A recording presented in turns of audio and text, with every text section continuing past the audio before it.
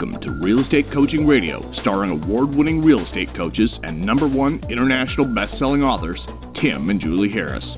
Real Estate Coaching Radio is the nation's #1 daily radio show for realtors who demand authentic, real-time coaching. Get ready for fluff-free, unfiltered, full-strength honesty about what's truly working to get you into action, helping others, and making money now in today's real estate market. Now to our hosts, Tim and Julie Harris.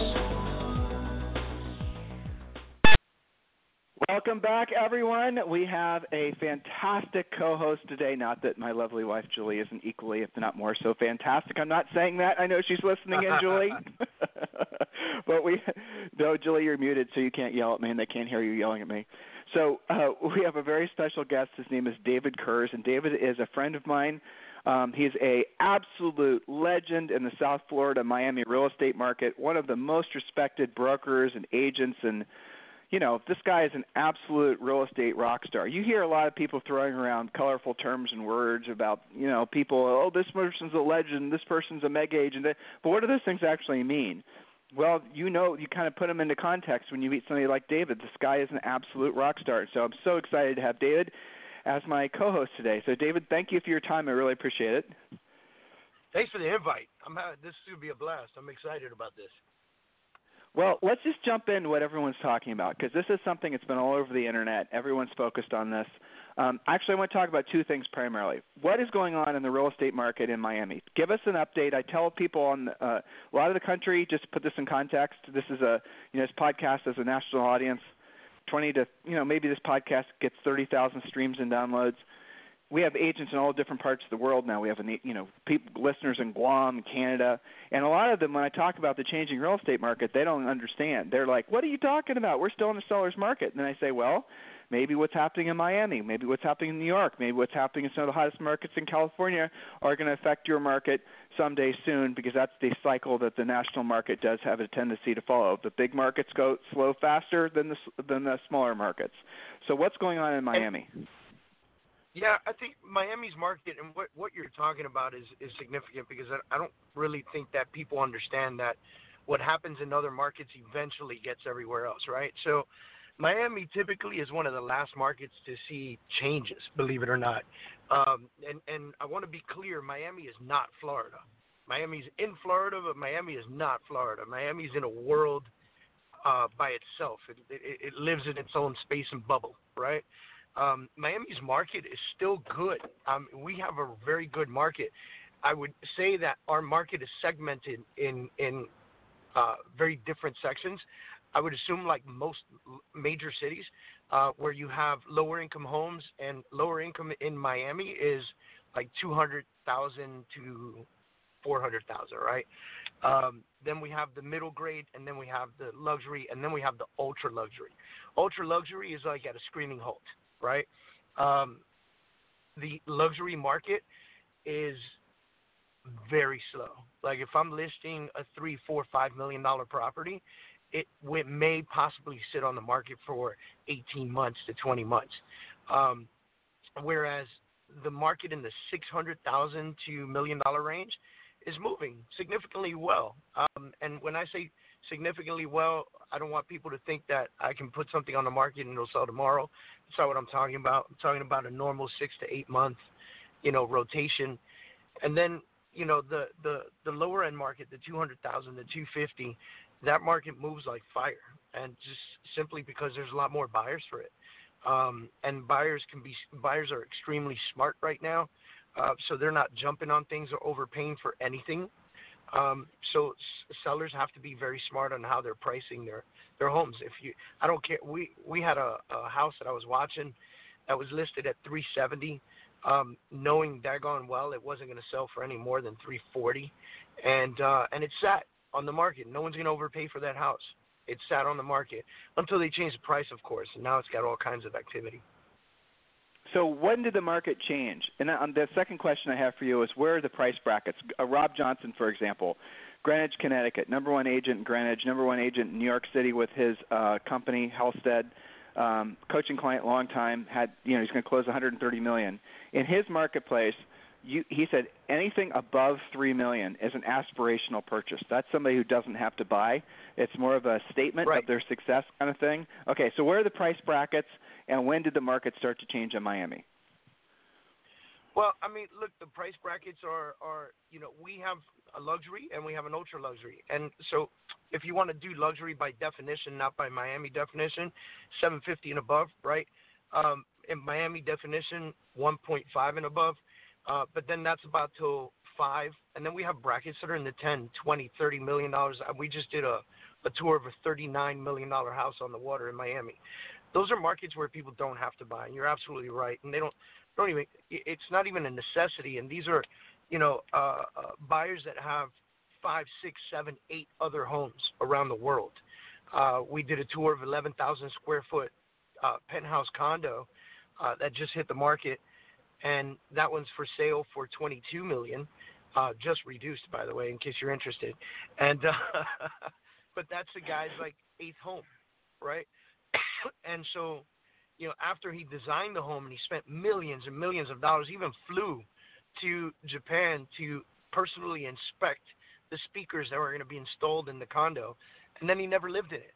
And now it's up on the market for sale. These are the kinds of things that happen a lot in the luxury and ultra luxury market here in Miami. Now, let me be clear about something else. Miami has a lot of wealth and a lot of money. Miami is one of the top places for millionaire millennials, believe it or not. So there are a lot of homes here that in the $1 million or $1.5 million sell well, as long as they're well priced and they're in the right neighborhood of Miami, because Miami is very segmented in different neighborhoods. As long as they're priced well, they're going to move. So like where the aspirational purchase is over 2 and maybe in Connecticut, here I would say it's over 4. It's a stronger market in those areas. Let's take a half step back. You said this a couple times, and I think our listeners will be interested to know more about this. You said Miami is in Florida, but it's not Florida. Miami is its own thing, completely devoid of any attachment to the surrounding geography. Can you drill down on that and why that's true? Sure. Miami's an attraction place. It's kind of like people buy in Orlando as a second home if they visit Disney a lot. People buy in Miami as a 2nd, 3rd, 4th, 5th home because Miami is the only place in the country that's going to stay 85 degrees in the middle of January, right? It really is. Like if we just drive 2 hours north of here into Central Florida, temperature changes right away. If you go into Northern Florida, they have what we consider to be cold nights, 40 degrees, 50 degrees, right? And so, being a U.S. city that has that kind of temperament and temperature creates a different environment, creates a different vibe. Our beaches are open all the time. Our rhythm is really strong here. Our economics are great because a lot of companies are leaving places like New York and LA and coming to Miami for the tax benefits. There's no state tax here. So we have, our downtown is very strong with Wall Street market kind of companies. Our beaches are still very strong and have always been for a very long time. But Miami has grown up a lot too. So we have arts districts, we have design districts, we have high-end stores, we have, everything you can imagine over the last 5 years. Miami has made significant growth and changes. It almost like it stopped being a teenager and became an adult all of a sudden. So now you cross we the have border clients to Broward County and to right. Fort Lauderdale. Very different world, completely different world. It's not the melting pot that Miami is. The beaches are very different. It's a completely different world. So, and it's funny because in Miami, we joke about that. Like you automatically, instantly know when you cross the border between counties. Well, I won't ask for specifics on that. I do remember when Julie and I lived in part-time in Laguna Beach. I know exactly what you're talking about, though. It's the attitude of the people, but the people actually start to dress differently. They look different. It is weird. It is very strange in areas like what you're describing, how really obviously different one area is to the next. If you're listening right now, listeners, and you're listening in a place where Julie and I are from in the Midwest, or David's originally from New York, you didn't grow up around that, so it's not really discernible. but it's certain part like Miami and other parts of the country, people are really drilled down on. Like I remember in Laguna, David, you'll appreciate this. People would, with pride, say they were for what was it? I don't remember. What was 92651 or whatever the zip code was. They would literally have T-shirts made saying "I live in Orange County." They'd have it was crazy, you know. Yeah. So I get it. But it's also fun to be able to sell in a market like that because you can then it's easier almost to understand the different nuances, and once you've essentially established some level of expertise in the marketplace, it's difficult for a new agent really to come in there and compete with you because you do know all the little nuanced things. It's almost sort of like you could take all the new approaches to I mean, like the buildings, for example. Let's talk about condo buildings. We have a lot of coaching clients that sell in Miami, and I know that they are dealing with some of these condos that just basically are not selling because they're oversaturated. The developers, you know, so what, like in a market like that where you have a buyer that comes to town, let's say they want to buy a $600,000 condo, they go to the MLS and they see all this new construction that's sitting there. They see the resales that are sitting there.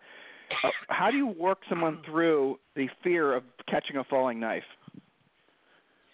So we educate them on the different areas. You know, just like Miami itself is a different market than just, you know, our sister up north, Fort Lauderdale, which is literally 45 minutes away. Miami is also very segmented. So Doral is very different than Kendall. Kendall is very different than downtown. Downtown is very different than Brickell, where the only thing that separates the two is a very tiny drawbridge, right? And so when you can educate your client on the different areas and make it, you know, completely understandable that they would be nervous. You search the internet, you go to, you know, one of these online websites, you type in 550 to 600 Miami condo, you're going to get thousands of listings. They're like Sunny Isles, for instance, is up north in Miami. It's still Miami. They've got an 18-year supply of condos right now. And Sunny Isles is a tiny little city in Miami, right, or municipality in Miami. But they built all these crazy condos. That's where the Porsche Tower is. That's where. Now, here's the crazy part. 18-year supply, prices haven't started to come down too much yet. Like, they've come down some, but not what you would expect because people still desire the area.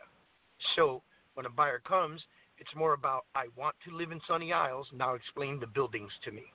What's the difference between, you know, this tower and that tower, the Trump or the Porsche, or, you know, and I think that's where we can better educate our clients. We have to really talk to them about, why are you moving to Miami? Where are you trying to live? What are you trying to do here? Where do you work?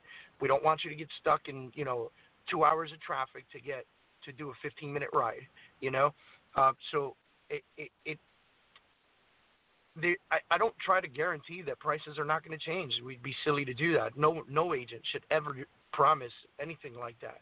But we let them know, look, this is this area, this is the history of this area, this is the direction this area is going. Like if somebody's moving to Brickell is very, very, very strong right now.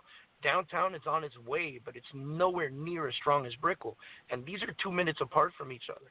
You see what I'm saying?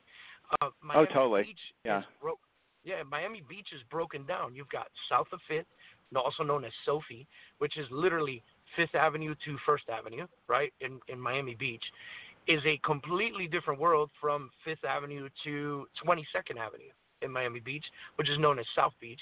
And then you have Mid Beach, North Beach, Sunny Isles, you know, and all these different areas. And I think that it's really about finding out what the lifestyle of the client is and then helping them get into the right building that suits them specifically. And at the end of the day, as long as you're happy where you live and you're close to work or you're close to whatever lifestyle you're choosing, whether it be I want to be on the beach all day or I want to be able to walk to a city restaurant, you know, that's where we educate them. Can I guarantee that they won't buy something and it would be worth half of it in 5 years? There's no way I can guarantee that. What I can guarantee is that if it goes down, it's going to come back up. It's real estate. It's been like that for centuries. That's exactly you described it perfectly. And at the end of the day, people need a place to live. The thing that a lot of agents have yet to realize, most agents, David, as I'm sure you know, still are trying to sell real estate out of scarcity, right? If you don't buy it, somebody else will. Like in your market, probably at $250,000 price range, that's the if you don't buy it, somebody else will price range, But when you start getting into these more, expensive houses where there's a lot of competing inventory, agents, if you don't know how to sell real estate based on like what he just said, you're going to lose a lot of potential deals, and you also lose a lot of potential listings too. At the end of the day, people need a place to live, and you always have a housing expense, whether you're paying rent or whether you're paying a mortgage. And just you're going to have to well, here's an interesting question. How frequently does somebody make a decision purchasing a house in this market based on hypothetical upside appreciation? Is that even a dominant decision-making factor? Like is it top 5 or top 3 or top 10? Not even. I mean, honestly, Yep. no one's buying here with the thought process that they're gonna like make a ton of money buying this property. Like it doesn't exist. Like there's like even flipping has become very rare here, because even a lot to build a house on, you can't flip it, so that's become very rare here. It just doesn't exist. People are buying here because they want to be here, and that's the beauty of Miami. And once they right, so that's what I was going to lead to is we sell a lifestyle here. We're not selling units. We're not selling houses. We sell a lifestyle. Right now, I'm in the middle of Coral Gables, which is a beautiful, beautiful city in Miami. And Coral Gables is known for its luxurious look. It's very proud municipality and small government that really keeps Coral Gables looking the way it does. It's surrounded by the Biltmore and the Biltmore Golf Course, and the history behind this city right here. People move here because they want to be in Coral Gables. No one comes to Miami from Canada and says, I'm moving to Coral Gables. No, they say, I'm going to Miami Beach or I'm going downtown. New Yorkers want to live in Brickell because it resembles. It's like being in Manhattan, but with sunny weather all the time, right? So, and then when you get to that, it gets even deeper into lifestyle. Like every building is significantly different. Like the Porsche Tower, you drive your car into an elevator. The elevator takes your car up to your condo, and then you park it right in front of your door. Like, who needs that? No one needs that, but people want that. Come on now. Do you get what I'm saying? I need that. I need that in my life. Send me your 3 favorite ones. I'm going to tell Julie to pick one out. No, that sounds good. I like that. But, but how awesome is that, right? Like, there's things like that. Zaha Hadid, her, rest in peace, amazing architect. Her last project was right here in Miami, and at 1000 Museum, there's a bunch of buildings you can live in downtown, but 1000 Museum is like top of the line, helipad on the roof, the service, the design, the concierge, the front door, the valet, the way everyone approaches you, it's so high end and top notch that it's very different than the neighbor next door that just has a completely different feel to it. And so now you're really dialing onto somebody's lifestyle. I'm going to share this with listeners. This is something that it's I think a pivot in the way people think about real estate, and you're hearing David describe it. And I'm going to use a very high-end luxury sort of comparable to what because that's really what we're talking about. And some of you have been meandering, thinking I want to get into the upper-end market and whatever that is in your market, or others of you are already in there. What you've got to accept the fact is that when you're purchasing something like this, like what we've been talking about, it's a luxury purchase. Now, here's the little – I have issue with this, what I'm about to say as well, but this is the reality of it. People who are purchasing luxury items in general don't expect appreciation. Matter of fact, they expect depreciation. Don't believe me? Depreciation. Here's an example. You go out and buy a new luxury car, and let's say the luxury car is over $100,000. With like zero exceptions, that car is going to lose value. And a crap ton of it, half of it in 4 years. And when you're in Miami, you see wall-to-wall Rolls Royces and Bentleys, and you see all the fanciest, most expensive stuff you can possibly imagine, and people just leave them outside. They're just treated as luxury items. That's what they are. They're disposable luxury items. I'm not saying real estate is kind of fallen. They're toys. That's right, and that's kind of what we're describing here. Even though this is a place you live. So people are purchasing real estate in some of these luxury markets not based on the, frankly, not based on the old rules of assuming you're going to get appreciation. They're buying it for lifestyle, and they're making their money in other places. And a lot of the people that David's working with in a lot of these upper-end markets, a lot of this money, well, of course, I know I think it's not as like it was 5 years ago with a lot of Brazilians and whatnot, but you're dealing with a ton of international buyers, people that might float in on their yacht, pick the best $10 million condo, then float out and go back to Paris or something. I mean, that's the kind of market that is. We've even had a shift on that because the dollar's so strong that we've even had a shift in that. The majority of our wealth is coming from the Northeast, believe it or not. We used to be a strong South American attraction, right? But Venezuela's in trouble, Colombia's in trouble, all these companies are in trouble. They're not moving their money here anymore, not the way they used to. I mean, Venezuela came in strong when they could, and they built a whole city. Like Doral is Venezuela. You know? Yeah. And it's beautiful. And they sell $1 million houses that literally have like a walking room between them. Like they're just one on top of the other cookie cutter houses, and they're $1 million, you know? But that's changed to the people from the Northeast that are flocking down here. You know, I've got clients from Greenwich, from Connecticut, who have bought condos down here because their kids are in sailing teams, you know? And literally, like, I have about 6 clients that have bought condos down here already in Coconut Grove, because the condo building is directly across the street from the Coconut Grove Sailing Club, and they may visit 12 to 15 times a year for a weekend. Yeah. Just so their kids can compete in the sailing club. It's insane. You know, so it's just, and New Yorkers are coming down here. Businesses are moving down here for the tax benefits, and they're bringing their businesses to Brickell, and the people that are coming for the business are buying in the Brickell area, in the condo market, or they're buying single-family homes in Coco Plum, in, you know, Miami Beach, the Venetian Islands. Like, there's so much. Like, I mean, you know, when we talk about this house that's on Star Island for $39 million, like, the house was originally built as the yacht club for Star Island, okay? So you can imagine what this house looks like and the history behind it.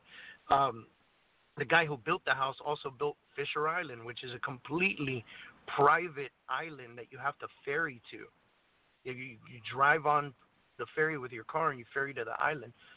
You know, people want to live in Fisher Island. They want to be on Star Island for very specific reasons. Think about the small pool of buyers that is in a $39.5 million house capability, you know? It's fun though, right? So listen, you rock the real estate world. The guy next door invented Viagra, like, just to put, you know, Gloria Stefan lives on the island, Puff Daddy lives on the island. Like, these are the people living on this island, you know?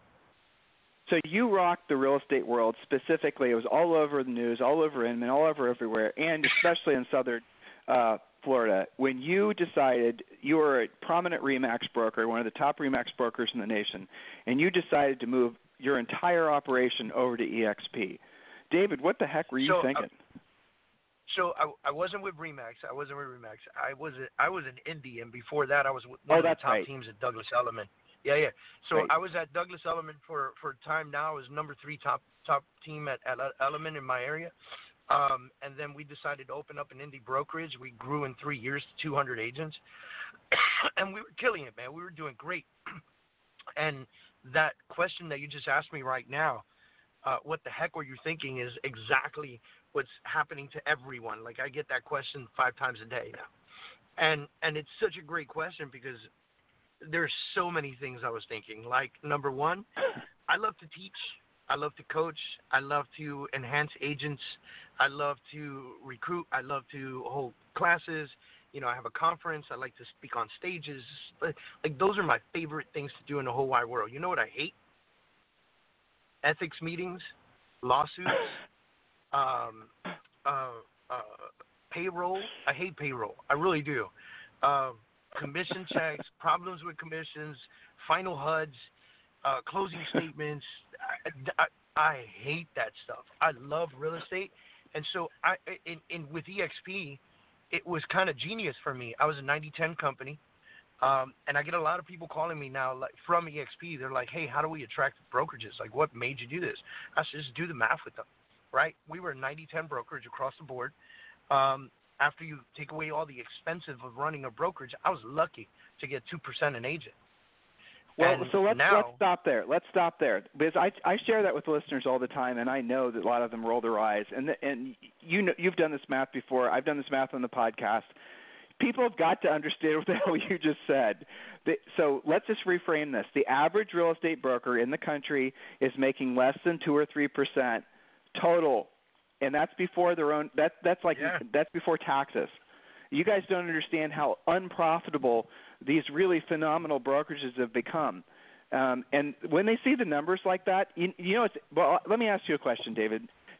Were you avoiding the truth about how the margins have been were so pinched out of your own brokerage? I wasn't. Did you know? I wouldn't say I was avoiding. I wasn't say I was avoiding the truth. I think I knew. You know what my biggest issue was? Very honestly, Tim, ego. Huh. Right? My name is That's David awesome. Kurz. Talk about that. I built Kurz Real Estate. Like, everyone knows me. People don't even call me David anymore. I walk around. I walk into a networking event. People go, Kurz, what's up? Like, my name is synonymous with successful real estate in Miami. It's an amazing feeling. You know, it's synonymous in Florida as for, being around and coaching and training and doing the stuff that I do that I enjoy doing. And like, ego played such a major role in how long it took me to make the decision. The second that I was able to move ego aside and say, how much faster can I get to where I really want to be by joining Stop EXP? there. Listen, you said the ego statement, again, an omnipresent topic on this podcast, but I want you to describe what you mean by that so they understand. Again, we have a huge audience. So when you say your ego is standing in the way, I'll decipher what I think you said, and then you tell me whether I'm right, okay, just to save time? Okay. You're telling me that you thought that if you gave up your identity as a successful real estate broker because you've become brokered by EXP, that somehow you would be seen as less than in the marketplace that you put so much effort and pride into having built this reputation. Does that pretty much encapsulate it? It's 1,000,000% that. It's what will people say? They will look at David and go, oh, well, I guess he failed, so he had to join the brokerage, right? And that would spin around in my head. I'll be honest with you, like for 3 or 4 weeks before we transitioned over, I may have gotten 5 hours of sleep in 3 weeks. Like, I didn't sleep. I was having nightmares. I mean, it was so big for me. And again, David Kurz opens Kurz Real Estate, does great things in Miami. And then all of a sudden, 3 years later, like after all the success, oh, by the way, we just, merged into EXP. And so. Well, you did it, but you did it because it was the best thing for your agents, and you knew at the end of the day, there's no way that, you had the whole thing that you've done is incredible, one of the best in the country. But the reality of it is the value proposition that EXP was offering to agents on a whole. It's almost impossible for a small, medium, or even a large. Well, nobody can really compete with what they're offering agents. So you must have ultimately did this. Yeah, you must have ultimately did this because you realized it was the best thing for your agents. And I know you well enough to know that you're a sincerely caring. You guys can listen to this guy. You've listened to him for the past bit of time here, and you can get a sense of the quality of person he is.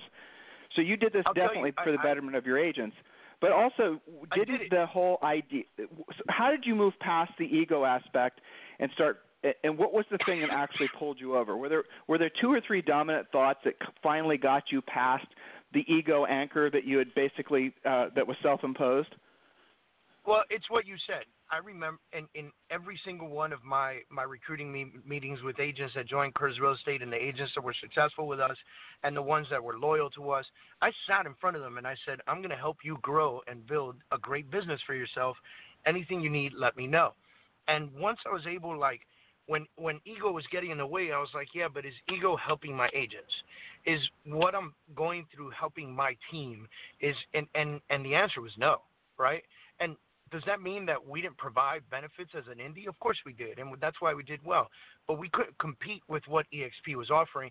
So now I'm in a position to do all the fun stuff that I love about real estate, sell houses, work with my agents, help them grow their businesses, and they all get to do the same thing too, right?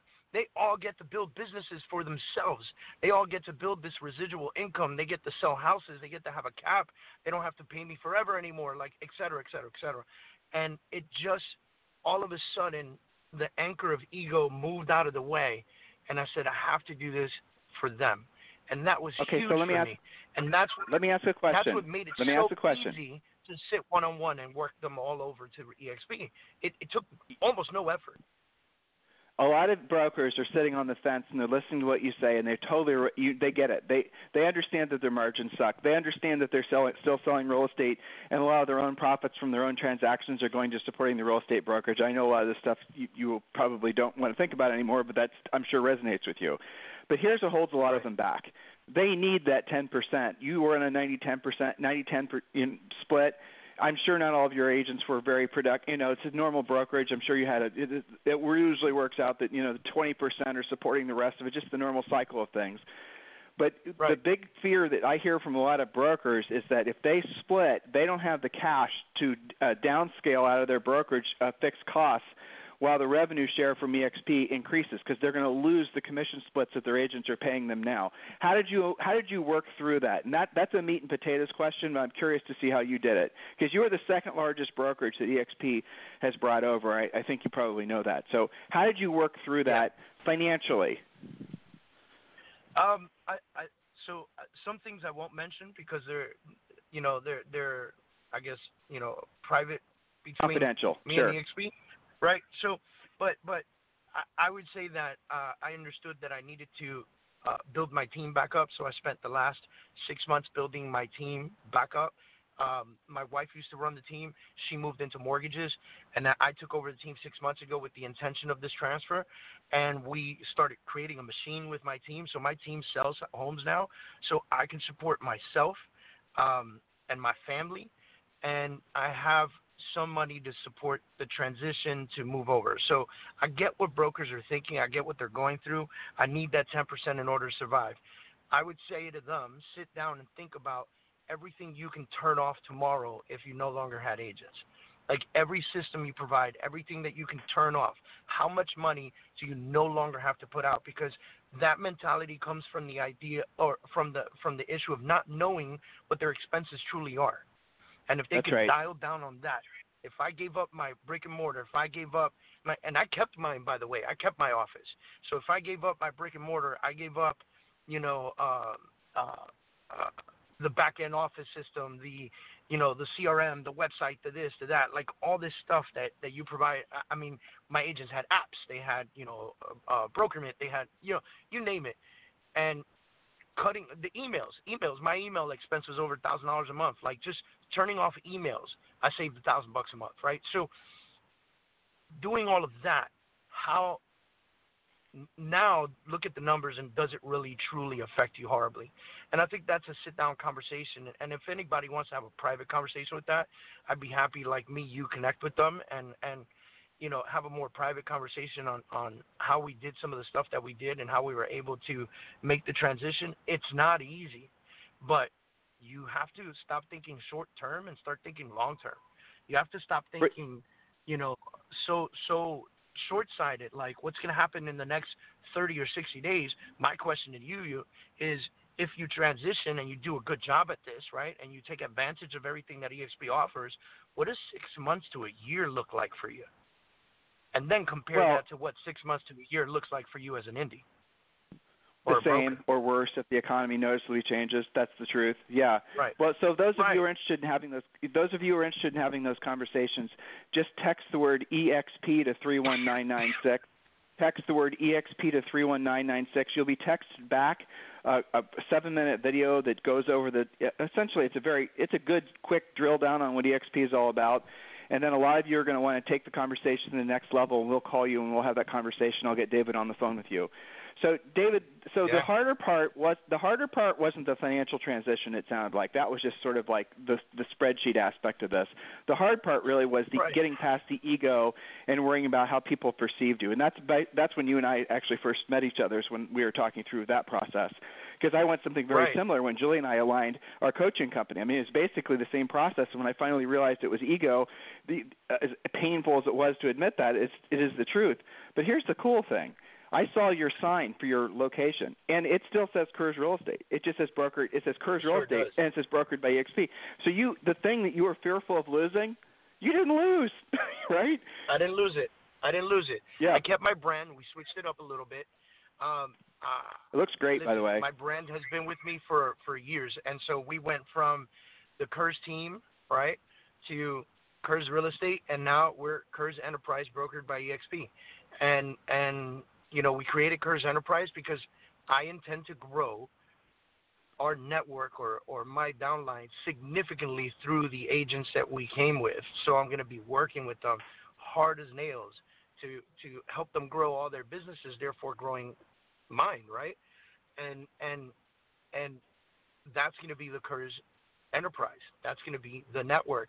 And I want to be able to provide and do more for them than anybody else, and that's going to be my contribution to the growth process, Let's have a conversation. We've got our sign.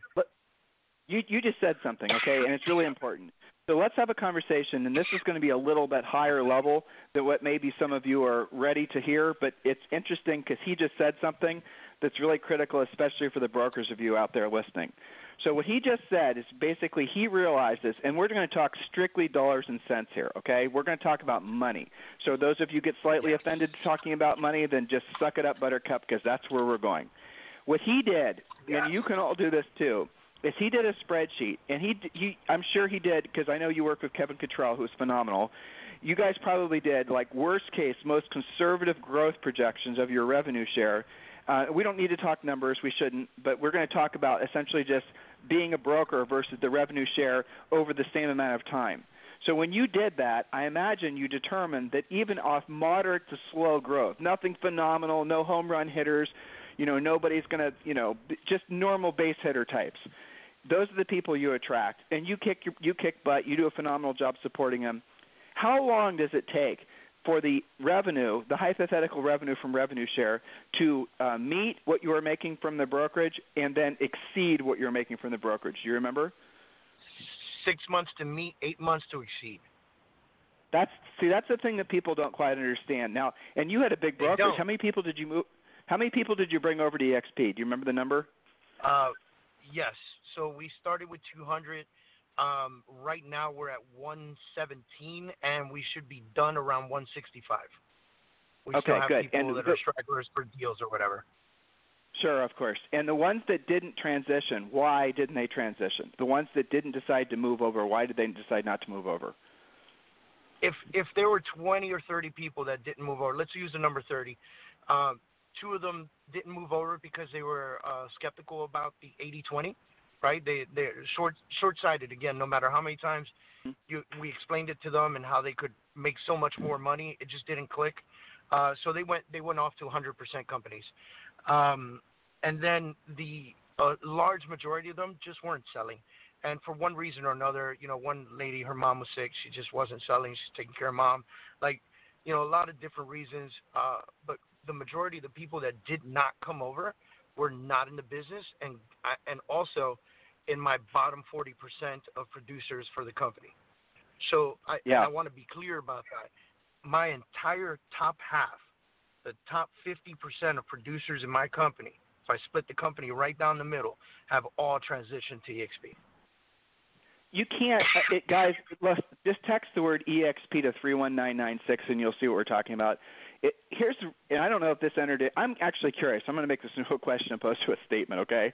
Were you worried that once you realized what an amazing value proposition EXP offered to agents, were you worried as a broker that you either transitioned to EXP or your agents are eventually, if they hadn't already, been on the EXP path? So I'm glad I asked the question. Was that on your radar, though?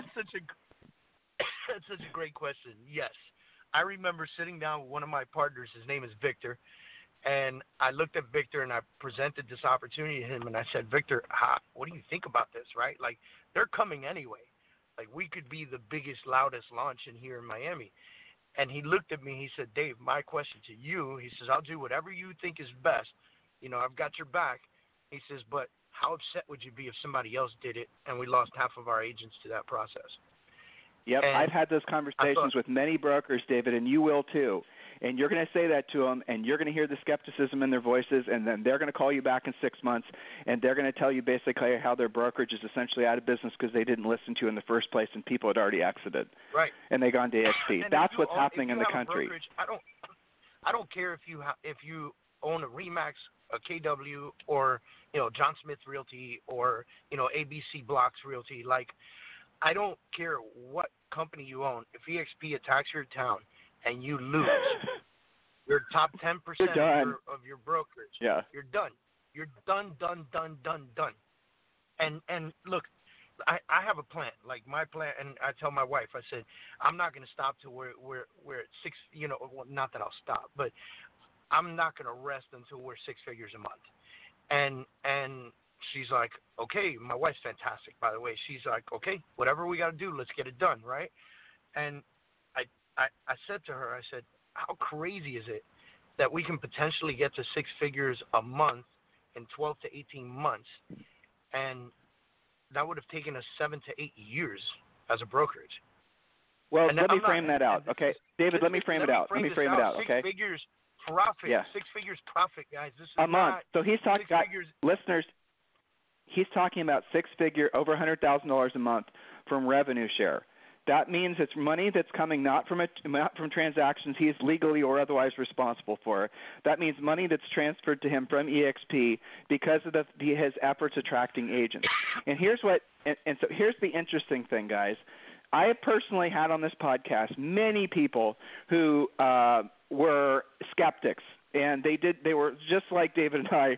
We are slow to pull the trigger. I took 6 years, so Julie and I took 6 years. So David, you're great. You're so much faster moving than Julie and I were. But when you start realizing how, like, we're the slow learners here, but when you start realizing what an amazing opportunity EXP is, not just from the perspective of, say, a coach or, David, a world-class broker, but from the individual agent's perspective, what EXP has done, the genius behind it, aside from the fact that it's a kick-ass brokerage that has best of everything that's available in the marketplace as far as tools for agents, it's second to none. That is a fact, what I just said. But when you factor in the revenue share, the way agents earn stock, frankly, like most of the agents, David, that you moved over, they'll qualify for what's called icon status. So the total amount that they'll pay EXP for the year after they qualify for icon is going to be about $5,000. And people don't realize that. So when you have a EXP agent who is presenting to an EXP agent about joining EXP, or to a non-EXP agent about joining EXP, even if they're not good at it, even if they're inefficient at it, maybe they've never presented before, they've never been able to present, whatever. It doesn't matter. EXP sells itself because it's so phenomenal. Another interesting question, I don't know if you've had this one yet. What is your projection, or what do you anticipate will happen with EXP if the market changes for the worse? If we go into some sort of noticeable recession, what do you think will happen with EXP then? So here's the funny part. When I told my wife, I said, this is really easy to do. I'm just going to use the 10 by 10 rule, but I'm also going to be so much way ahead of anybody else that's thinking about the 10 by 10 rule as I transition to my brokerage, right? So I'm like a few steps ahead. But I said, if I get 10 people in and they each get 10 people in, then my max earning is like $350,000 for the year, right? And I said to her, if the market takes a turn and that decreases by 50%, I'm still at like $1.75 a year. Passive. That doesn't include any sales I'm doing or anything. That's passive, right? And then I said to her, and if the market really takes a dump, I'm at like 80, 90 a year, passively. I said, could so we here's survive my theory. $8,000 a year passively? She's like, of course we can. I said, well, then that's why we need to push hard, because if the market takes a turn, as Kurz real estate, we won't survive. Well, and a lot of the brokerages in Miami, those were the ones that were the hardest hit because the wealthy people were the ones that didn't have to sell. That's the irony of working with ultra high end. They'll go like, market sucks, you're going to have to sell it for this reduced price. They're like, nah, I'm good, I'll just hold it. And then they just turn the key, walk away, and go to one of their other houses or sit on their yacht for the next 3 years and wait for the recession to clear out. So people that are really wealthy or just millionaires, they're not that motivated. Even if there's no such thing as a have to sell because they have the money in another pocket, and that's what happens in markets like Miami. But the takeaway from all this, and here's my spin on that question I just asked you. when the market does change, when the economy does noticeably change, EXP is going to thrive because all the brokerage that are marginally profitable, that are making margins like what you are making, they're the ones that are going to suffer the fastest. And what are they going to do? They're going to hit the eject button and they're going to go to EXP. Because what's going to happen is the pain of not going to EXP is going to be greater than the ego pain of fearing that they're losing their independence and, all the things that you had to work through emotionally. And that's what's going to transpire over the next, in my opinion, 18 to 24 months across the country. So if you're listening to this right now and you're EXP curious, do the smart thing and just text the word EXP to 31996. Text the word EXP to 31996. Hey, David, I really enjoy talking with you, man. You and I just click right freaking away. It's so much fun. It is. It's great. I love it, man. I really appreciate being invited on the show, more than you'll know. So here's what I want to do. What are the top 3 things that you're looking forward to in the next 12 months? And you know what? Are these 3 things different than if I'd asked you, say, before you transitioned? Have you already started thinking bigger? So what are the top 3 things you're looking forward to in the next 12 months? And please, you don't have to be politically correct. If you want to be materialistic, go for it. Oh, no, definitely. So I had a conversation with Gene Frederick. I asked Gene, what's it like to make that much money a month? And he says, honestly, my wife and I are very conservative, so you'll never see us buy a Ferrari. And I said to him, don't worry. When I get mine, I'll give you a ride all over Miami, right? So I said, people have different goals. Don't worry about it. You don't have to buy one. I will have one. Don't worry. But, look, over the next 12 months, I told my wife there's a Rolls Royce in my future, right? So my lease on my extra super long Escalade is up in less than a year, just about a year. And when this lease is up, I want to go from this to a Rolls Royce. So I'm glad we were able to get materialistic for a minute. The other part is with the amount of money that I intend to earn passively and through my team and through everything else, I want to start buying properties. So and I want to invest in portfolios and things of that nature because I believe in real estate. I sell it. I believe in it, And I believe that no matter what happens in the world, people are always going to need a place to live. So I want to build my own rental portfolio if we want to get into personal stuff. Business-wise, I'm pushing for a 7-figure year passively. That's what I'm really pushing for. So here's how strategic you are, maybe without knowing it. You basically have made all the right financial moves. You've cut your overhead. You've streamlined your business. You've created more revenue, more pathways to massive amounts of profit through the decision to move over to EXP, right? And at the same time, the buying opportunities that I'm sure you've been keeping your powder dry waiting for with regards to picking up assets, they're right around the corner. So, dude, you are perfectly poised to actually accomplish. They're closer than I've ever imagined. Isn't that cool? Isn't that a crazy feeling? And then in the next, 24 to 48 months, a little house in Puerto Rico might be in my future. So there's that. We live there, right? We're in Puerto Rico. Did you know that? Yeah. I'm ultimately jealous. Trust me. Yes. I love Puerto Rico. And by the way, my mother's Puerto Rican. I am Puerto Rican. So I remember. I can't wait. I can't wait to live there. And by the way, it's 85 in January here, too. I wasn't going to correct you on that when you said Miami, but in Puerto Rico. Yep. So come down. Come down, man, anytime. Well, awesome, it's United States. It's United States light here, if we're being honest. I mean, Puerto Ricans definitely do not consider themselves Americans. They definitely consider themselves Puerto Ricans, which is really interesting. Hey, man, listen, it's awesome. I'm so happy for your having made this decision. I'm really excited because I know there's a lot of people that are going to be listening to what you said, and you're going to inspire them. And in my heart, here's where my thought goes. I hope there's people out there right now who were, for a moment, able to push past their own limiting beliefs about the ego, how much it's been holding them back. He pushed past it. He realized that there was no financial reason not to do it. There was it was just emotions. It was just ego. It was just his worried about how other people would perceive him, which was total made-up bullshit because at the end of the day, they probably didn't even pay much attention to the fact that consumers that he aligned with EXP. They probably don't care. They're still going to do business with him, and the same thing's true with all of you. So what are you guys holding yourself back? Why are you not taking advantage of this opportunity? Because I promise you, your agents are paying attention. And if you lose in your brokerage, if you lose your top 10%, maybe 20%, if you lose just half of those people, what are you going to do when the market changes? You think you're going to be able to recruit top producers again? And when that, essentially it's a snowball. They leave, other agents leave. I mean, look, that's what's happening. So pay attention. And so that's where my mind goes. That's where my heart is. I'm wondering if how many of you who should be doing what he did are actually going to do it before it's too late. Or you're going to have to go through the painful learning curve of financially suffering and then doing it out of desperation before, as of now, you could do it in a powerful position like he did. I mean, he did it strategically. EXP worked with him. They put a plan in place. He got all of his agents over. They just did it very methodically. It was, I'm sure there were hiccups as there are anytime you're dealing with that many moving parts. But this is the move that many of you want to consider making ASAP. Text the word EXP to 31996. EXP to 31996. Hey, David, man, you're a rock star. I really appreciate it. Thank you. I appreciate that very much, and I appreciate the invite. And I'm hoping people out there are listening and thinking about, what happens if changes happen. I mean, I heard a story of a lady who her son got cancer. She had to stop selling real estate. She had about $5,000 a month in residual income coming in, and that helped her survive for over a year. Like, those are the kinds of stories that people don't think about because everything's great and gravy right now. Shit happens, guys.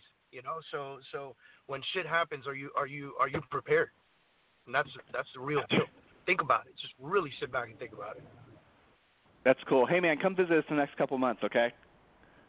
Absolutely. I'll be there in December. Oh, good. Oh, perfect. Yeah, I think it's on the 11th and the 12th, by the way. All right, listeners, have a fantastic day. And if you need me for anything, as always, text me at 512-758-0206.